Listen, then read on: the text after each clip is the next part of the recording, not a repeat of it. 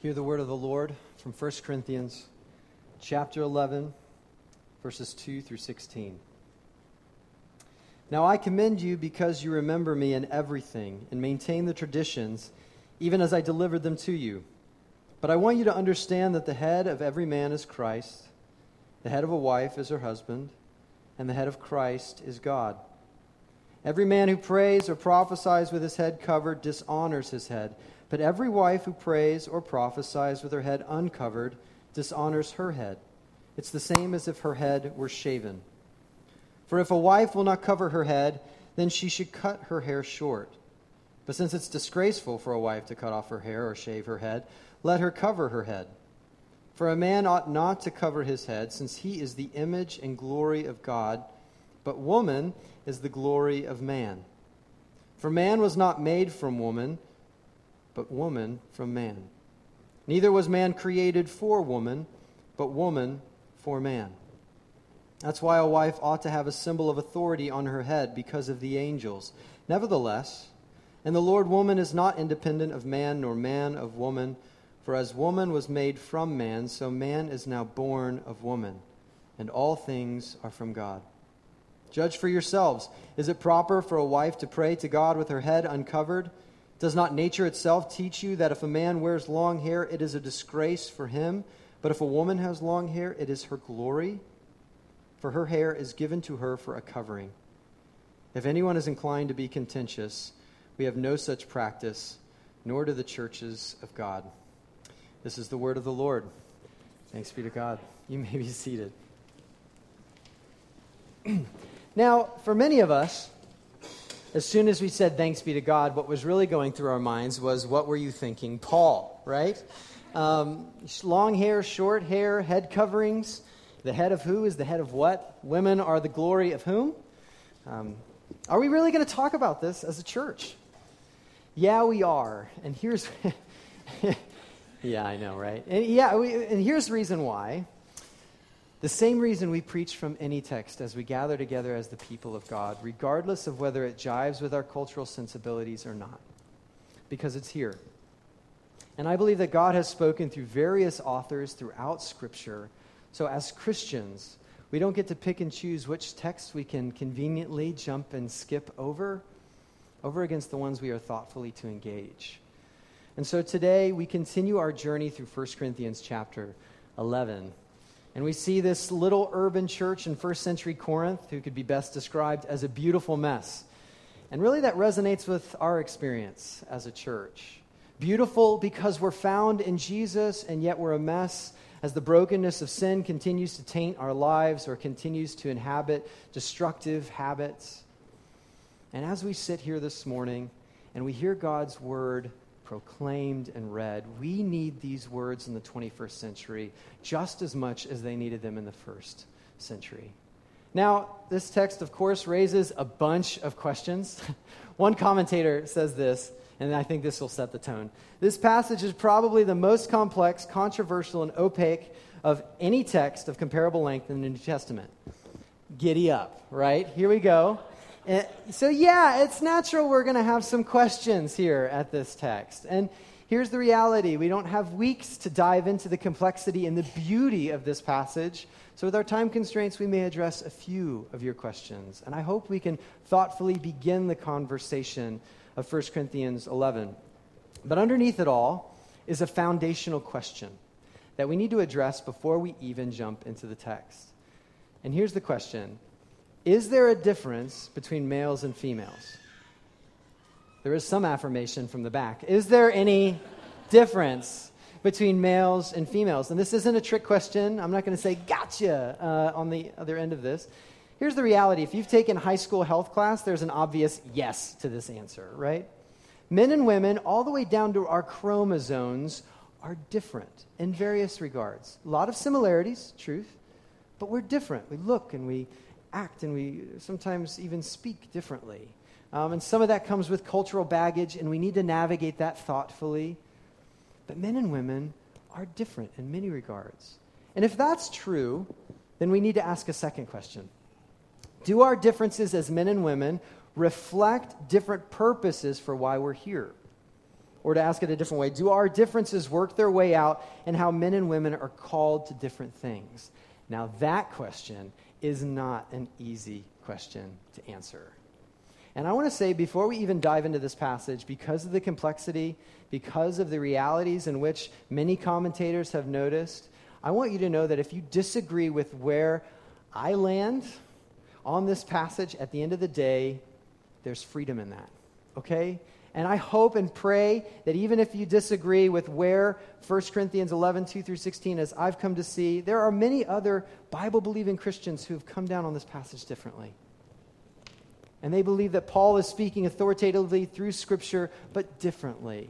And so I hope that even if you disagree with me this morning, that you can still call this place home. And we can still call each other brother and sister, because what is the people of God but a people who in humility and dialogue seek to understand our great God as he's revealed himself through the gospel and his word, right? And this is not a cut and dry, easily navigatable text. So with all of that said, speaking to the church, I now want to speak to those of you who are here this morning who may not know Christ, okay? Or as you're wrestling through your faith, and you're thinking, what am I doing here? This is ridiculous. I can't believe that's a part of Christian scriptures. Well, let me say of first importance, okay, this particular topic isn't at the center of the Christian faith. It's important, as all of Scripture guides us in faith and practice, but the primary question isn't, should women wear head coverings? The primary question is, did Jesus rise from the dead? And if he rose from the dead, then he knows something about humanity. He knows what it means to be fully human better than you and I, and he's earned the right to be heard as he has sent out his apostles with authority to preach and to proclaim and to write what we have come to have as our written scriptures. Because look, even though this passage chafes against our modern Western sensibilities, if we look across our culture, saturated with pornography, rife with divorce, engaged in constant gender battles, even though we can't necessarily come to agreement oftentimes what the solution is, most folks who are honest will look at the culture and admit that it's broken. It's broken. The solutions may not come to agreement, but there's something that's broken. That's why there are different political parties lobbying for change, because we know it's broken, regardless of what perspective you're coming from. Does our culture... Think about this. Does our culture, even in its progression, really inhabit a healthy respect between the sexes? Do you feel that in your workspace? Do you feel that in our wider cultural narratives that are portrayed? Can we even agree on what a healthy relationship looks like between the sexes? And yet we find ourselves, more often than not, fumbling our way through a gendered experience where Paul wants to give us a surer footing in the reality of being gloriously men and women. So as we seek to understand what God is speaking through the Apostle Paul this morning, we're going to see first why we are disgusted with these words. Two, why we need these words today. And then thirdly, how we can live these words. Okay, so why we're disgusted or disturbed by these words, why we need these words today, and how we can live these words. Let's first look at why we're disturbed or disgusted with these words. Most people smiled as they sat down and even said, thanks be to God. We feel the tension of this, right? Well, Abraham Heschel, one of the leading Jewish theologians and philosophers of the 20th century, has wisely once said, the principle to be kept in mind is to know what you see rather than to see what you know. To know what you see rather than to see what you know. And when we come to this text, more often than not, our visceral reaction comes not from knowing what we see, but seeing what we know. And we far too often know abuse, don't we? We read these words and we instantly start thinking shackles, oppression, because it's not hard to conjure up stories of men who abuse power and in so doing abuse women. And you don't have to go across the pond to a nation that's ruled by a movement called ISIS as of recently. If you look at the realities of the abuse of women in the United States, the reports are staggering. 1 in 4 women suffer domestic abuse here in the United States. Take it one step further, 1 in 5 women know the atrocities and the injustice and the violence of rape personally. And if you're experiencing that in any form of a relationship, the church is called to be a safe space. Please come and talk with me. I want to walk alongside of you. This is supposed to be a place where we confront injustice and abuse and domestic violence. And with all of this, the stories we hear on the news, maybe the experience we've had in family growing up or in relationships we're in now, when we read women must cover their head when they pray, it's like nails on a chalkboard, isn't it? Like instantly your skin starts crawling and you think, ew, right? Isn't this a step back in the equality and the protection of women? Isn't this a step back in the dignity for women? And let me say, if those are your reasons for pushing back, those are really good reasons. And I understand how you could get there. But what if really what's at the heart of our disturbance is that we don't understand these words? What if it's really at the heart of this disturbance is that we don't understand these words? What if we come to the text and see what we know outside the passage and bring it as the interpretive lens upon the passage, instead of coming to know what we see and then allowing that to be our interpretive framework? What if this isn't guiding us to abuse, but to shared glory? You know, Paul earlier in his letter in 1 Corinthians chapter 2 tells us in verse 6 and 7, one of the key motives in writing this letter is, yet among the mature we do impart wisdom, although it's not a wisdom of this age or the rulers of this age who are doomed to pass away, but we impart a secret and hidden wisdom of God, which God decreed before the ages for our glory. For our glory. What if God is guiding his people, even here in a difficult text, for our good and our glory? It's a bold claim. And look, I know these words sound like they're from another world. In one sense, they are. Spoiler alert, we're not going to be handing out head coverings at the end of our gathering. I know some of you are really looking forward to that. This is a different culture, and there's a huge cultural gap between togas and skinny jeans, right? How do we get there, and how we're representing ourselves in culture? And yet we need to do the difficult work, even on the text, to be clear that we think we understand. When we come to the ones that feel very foreign, we more naturally, I think, jump into good exegesis, but then we go to familiar texts and we jump into old sermons maybe we heard instead of doing the digging ourselves. But whenever we come to a text, we should do the more difficult work to understand the context. It's historical as best we can, and it's textual as it's laid out within our letter. You understand a word within its sentence, within its paragraph, within its chapter, within its book. We do this in most conversations, but then when we come to the Bible, we just pluck these babies out and do what we want with them sometimes, yeah? So I want us to do that hard work together because I'm convinced there are good reasons why we need these words today. And that's where we're going to spend the bulk of our time. If you haven't already, would you turn in your Bibles to 1 Corinthians chapter 11 or your Bible apps? And we're going to begin in verse 3 in a minute. Now, one of the biggest reasons I think we need this passage is because I believe we need healing between the genders.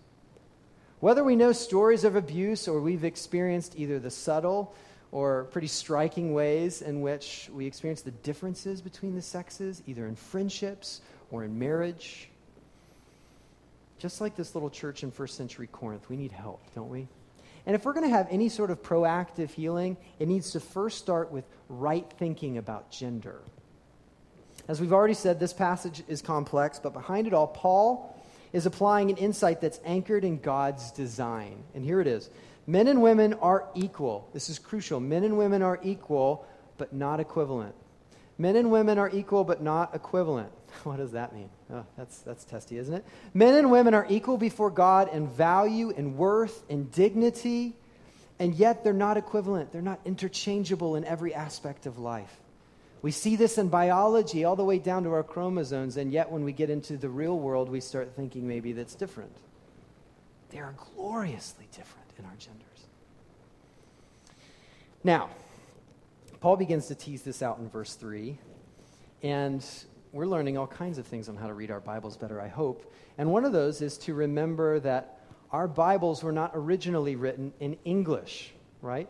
Our second half of the Bible, often called the New Testament, was written in Koine Greek, the lingua franca, the common language of the Roman Empire in the first century. And so when we come to the text, sometimes translators disagree on how to interpret key words that can really inform how we are to read a text. And this is one of those situations. Here in verse 3, if you're using an English Standard Version Bible, I read it as it's printed here. In verse 3, it says, the head of a wife is her husband. But then you notice there's a little number 2 there that leads you to a footnote. And it says this Greek word gune could mean more broadly women, or more specifically wife. More broadly women, or more specifically wife. And how you take gune will impact how you take the following statement about husband or man, okay? And like I said, translators disagree, but the more I've read and studied, hang with me, some of the thickest stuff is almost done, I've come to see that Paul's talking more about men and women generally than he is about husbands and wives specifically. For one, here's my 2 compelling reasons for me as I wrestled through the passage. One, nowhere in this specific and more obvious context is Paul talking about marriage. All of them are the more generic terms for man and woman. So that's first. Secondly, when you get to verses 7 through 12, Paul is explicitly speaking to men and women generally. So with those 2 components, I come to read these particular words of woman and man more generally rather than specifically as husband and wife. With that said, let's look at verse 3. But I want you to understand that the head of every man is Christ, and the head of woman is man, and the head of Christ is God. And right from the get-go, the first observation we don't naturally go to, but it's the first component of our passage, is that this passage isn't all about women. Right? Naturally, we start thinking women and head coverings and length of hair. But Paul starts with men. And he challenges where men get their authority. He says, men, your head, every man, that word every man gets their authority. Their head is Christ. Now, this word head here, it's just it's a metaphor for presenting authority. In the same way that the head gives direction to the rest of the body, or the headwaters of a river give direction to the rest of its flow, so Christ is to direct the very lives of men, is what this passage is saying. And while there's a lot we can wrestle through in this passage, this is a pretty clear spot, okay? Every man, the head of every man is Christ. And imagine, men, do you hear this call to you? As you think about your workspace, you think about your home space, your friendships.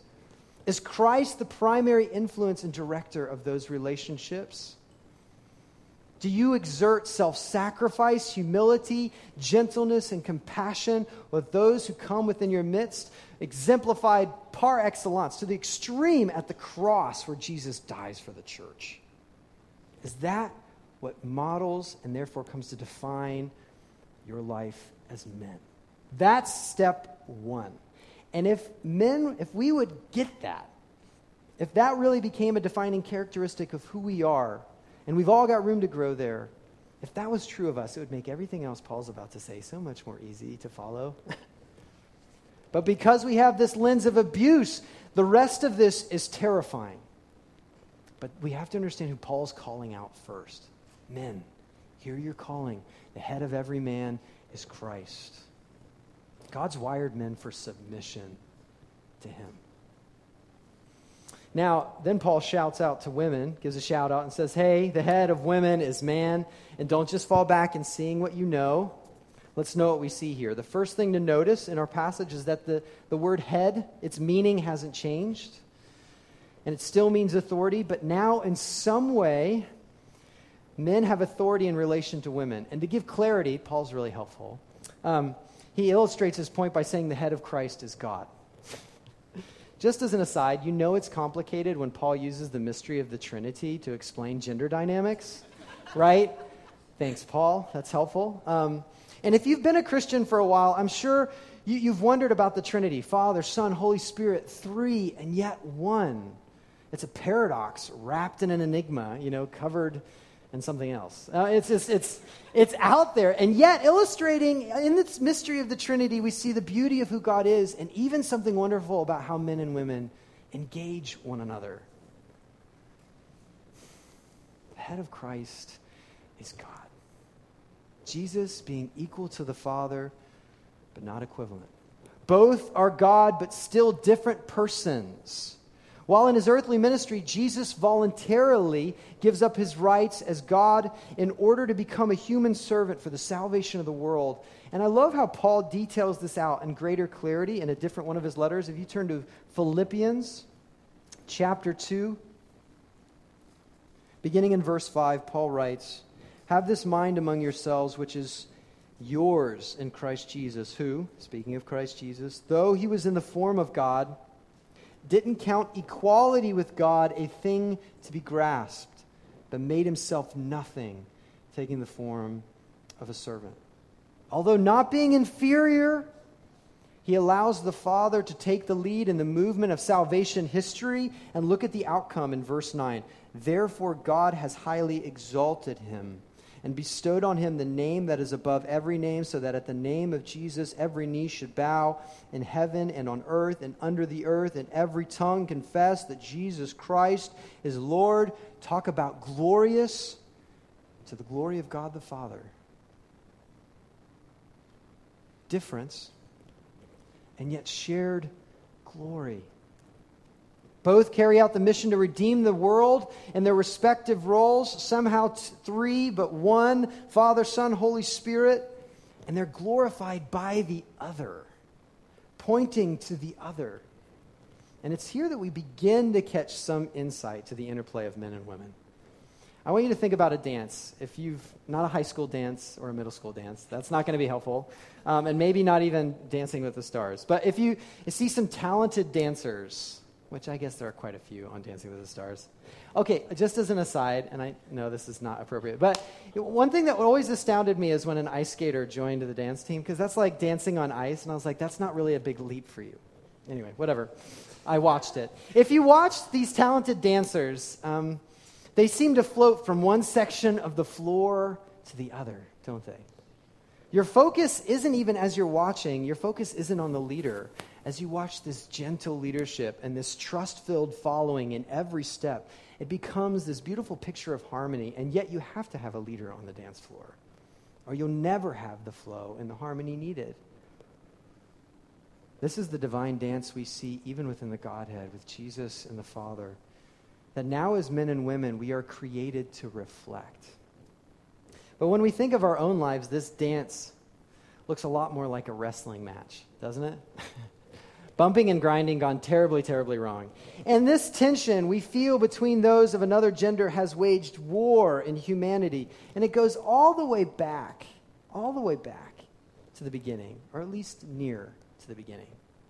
In Genesis 3, Adam and Eve, the first man and woman, they turn their back on God. And once their relationship with God is disordered, what does God say? He says the relationship between Adam and Eve, and between every relationship actually thereafter, will be a warring for authority. And that's where we start to see, coming back to Paul while he's talking about authority, and somehow men are the head of women. And you know what's fascinating?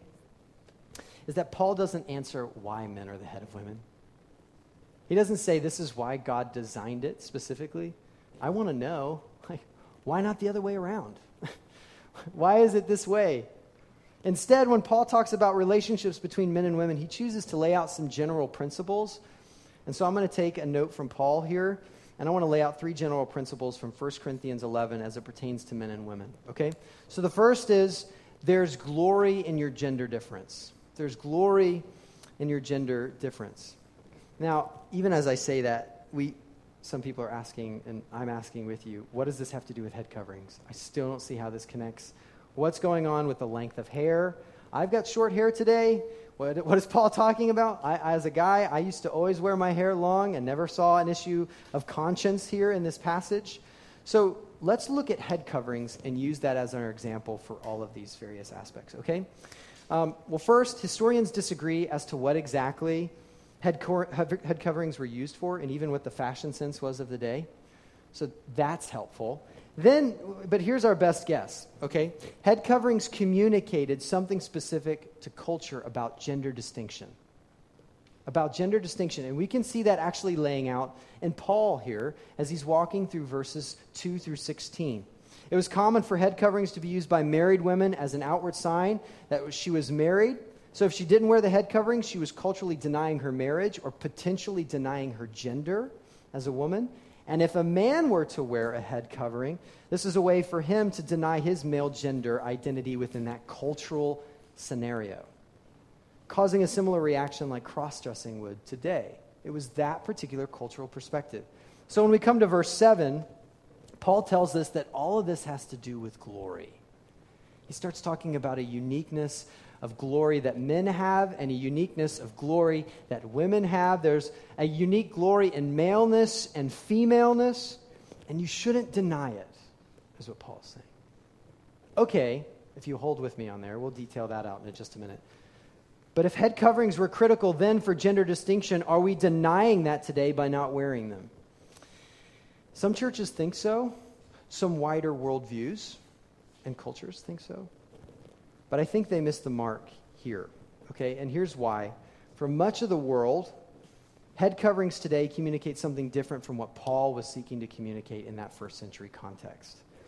Claire Smith, talking about this passage, I think brilliantly highlights when she writes, in actual fact, veils today more often mean the exact opposite from what Paul intends.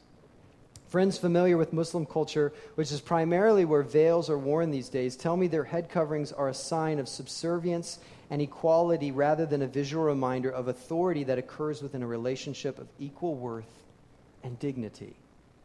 Paul would not have been excited about communicating inequality, but he wanted to communicate, as he did in the first century, as he sought to in this little urban church, gender distinction among equals. But why is gender distinction even such a big deal, Paul? Like, what's going on? Because, number 2, there's glory in telling God's story in your gender.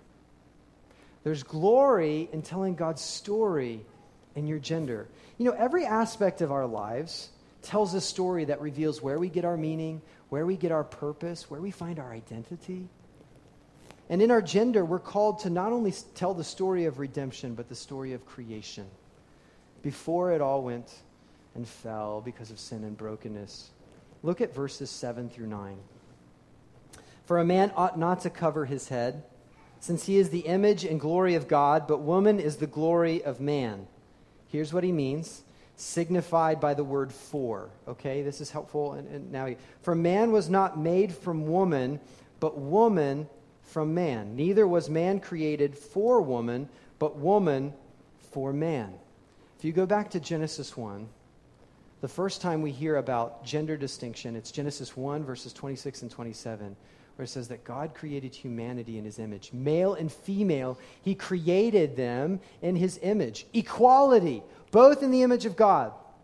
But then you get to Genesis 2. And that's where Paul is starting to detail out. He's already assuming equality, but he's about to show that this doesn't mean equivalence. What Paul is recounting is where God first and order is important in the ancient Near Eastern culture. Primogeniture. If you were born first, you had authority, unlike the rest of your siblings within the family. Okay? So order of importance is important.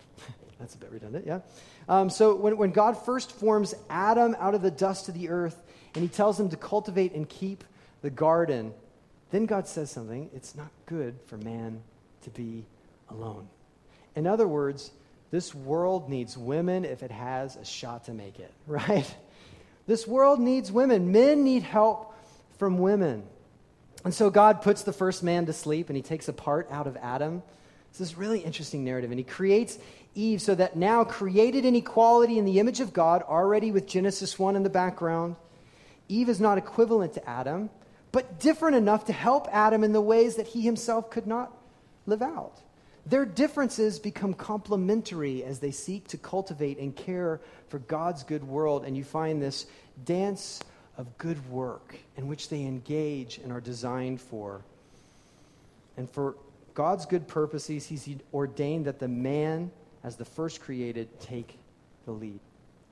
Later, when you get to 1 Corinthians 14, Paul says something that's almost more confusing about how this pans out, and so naturally we're going to go there. So chapter 14, verse 33 and verse 34.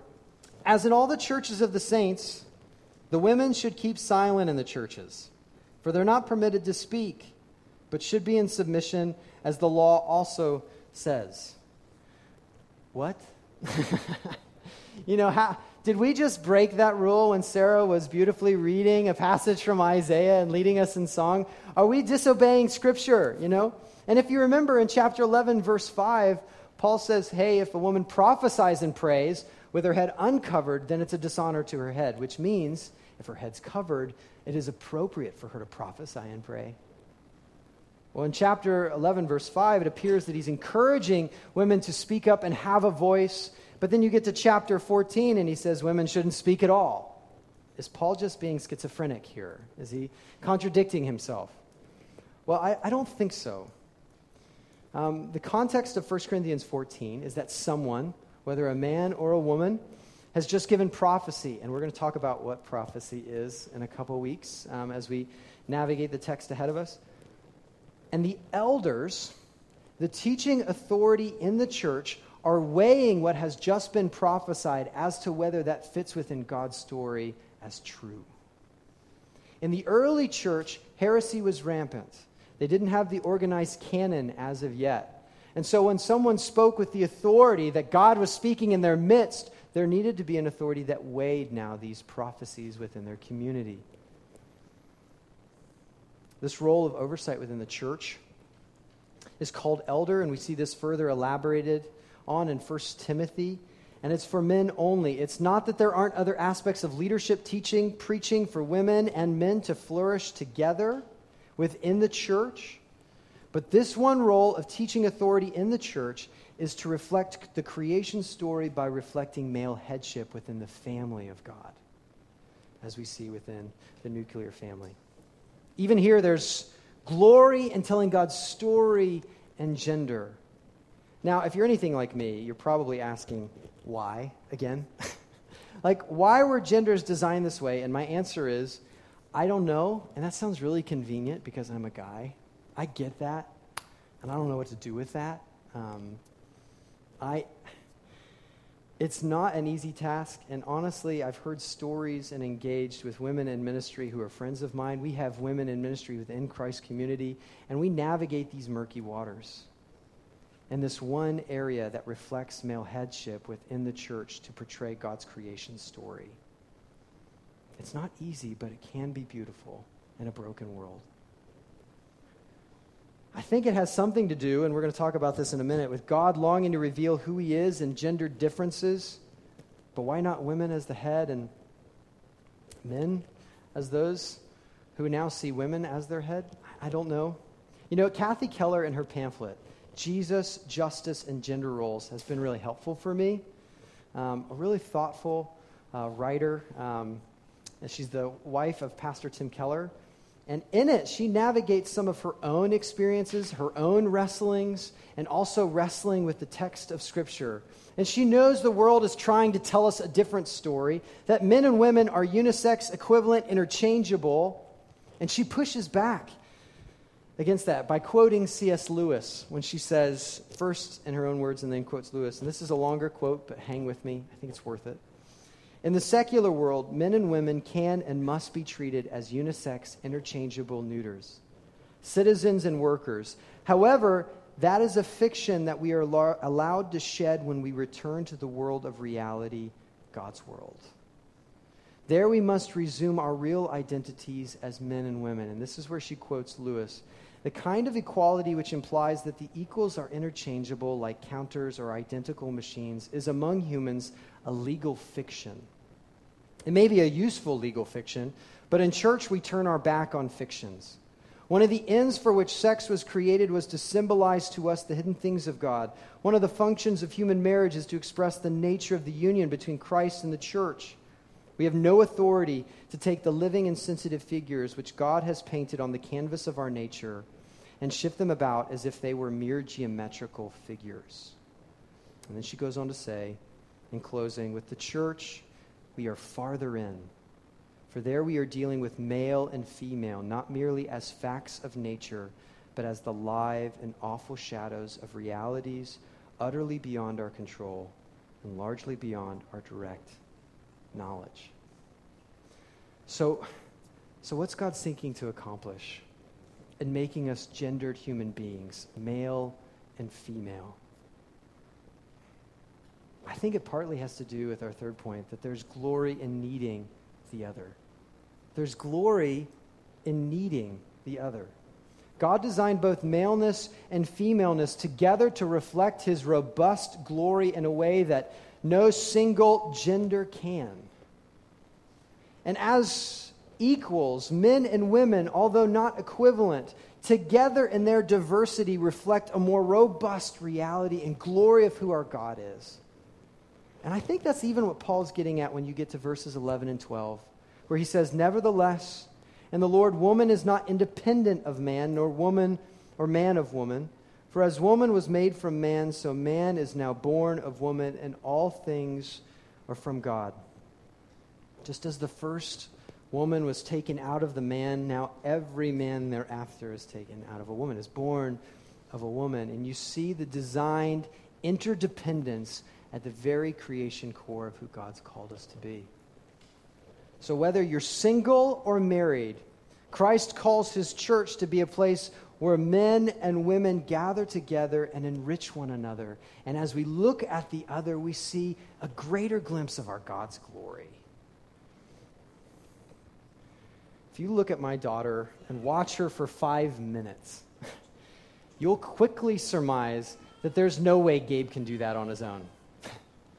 If you scan through my inbox on a regular day, if you look at the pain, the problems, the questions, the requests I get as a pastor, you're going to quickly realize that there's no way that Gabe can do that on his own. And you would be right every single time. Whether it be in our homes, our vocations, our communities, within our church, God's answer to the problem wasn't just another human being, but a person of another gender. And so as we think about next steps, at least tipping our toe in the water, just initial thoughts on how we can live these words today. If there's glory in gender difference, if there's glory in telling God's story in your gender, if there's glory in needing the other, we need to look for the glorious beauty in our differences.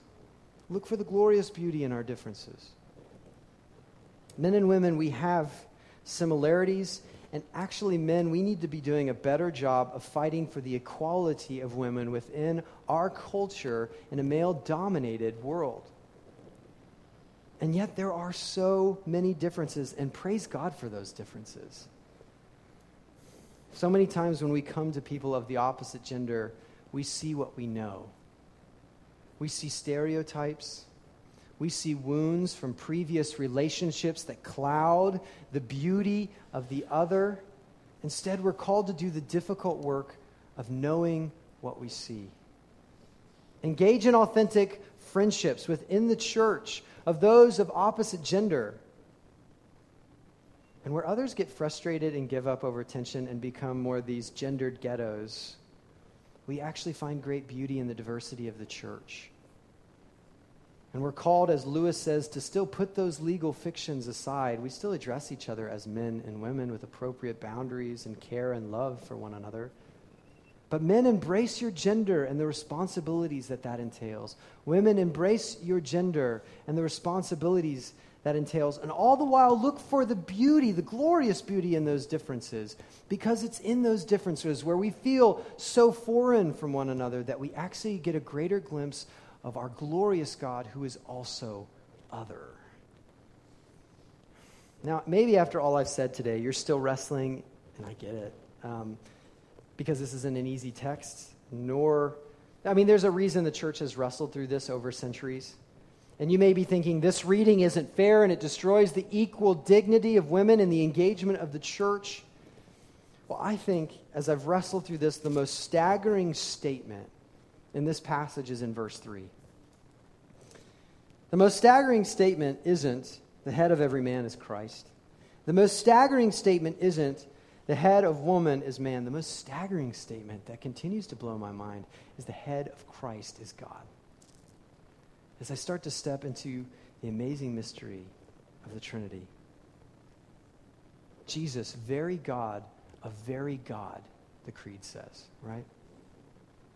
In his role as Messiah, in submitting himself to the Father, limited himself to become a servant for the mission of salvation, to enact a story, a good news story in a lost and dark and dying world. Did Jesus' subordinate role, did it change his value or assault his dignity? Was it a sign of weakness or glory? Well, Jesus chose to embrace his role willingly for us, men and women, and now we're called to do the same. We can push back and underneath the banner of freedom, find that we've actually missed out on glory. There's glory in your gender difference. There's glory in telling God's story in your gender. There's glory in needing the other. And may we look for the glorious beauty in our differences and see Christ in both. Amen? Let's pray. Heavenly Father, we come, I pray, in humility. We come, I pray, in seeking unity, although we may not agree on this passage as we wrestle into the complexities here. I pray, Lord, that whatever is true, whatever is honorable, whatever is good, may that remain with your people, and may your Holy Spirit continue to dive it deep within our hearts and shape our faith and our practice. That which is foolish or misses the mark, may we quickly forget, even if all we remember is a sentence this morning. God, may you be glorified as men seek to live into their gender and women seek to live into their gender and the complexities and the brokenness in which we sit in our world. May we come with humility and our need for you to continue to speak into reconciling the brokenness of our world, even down to our gender. We pray this in the name of Jesus. Amen.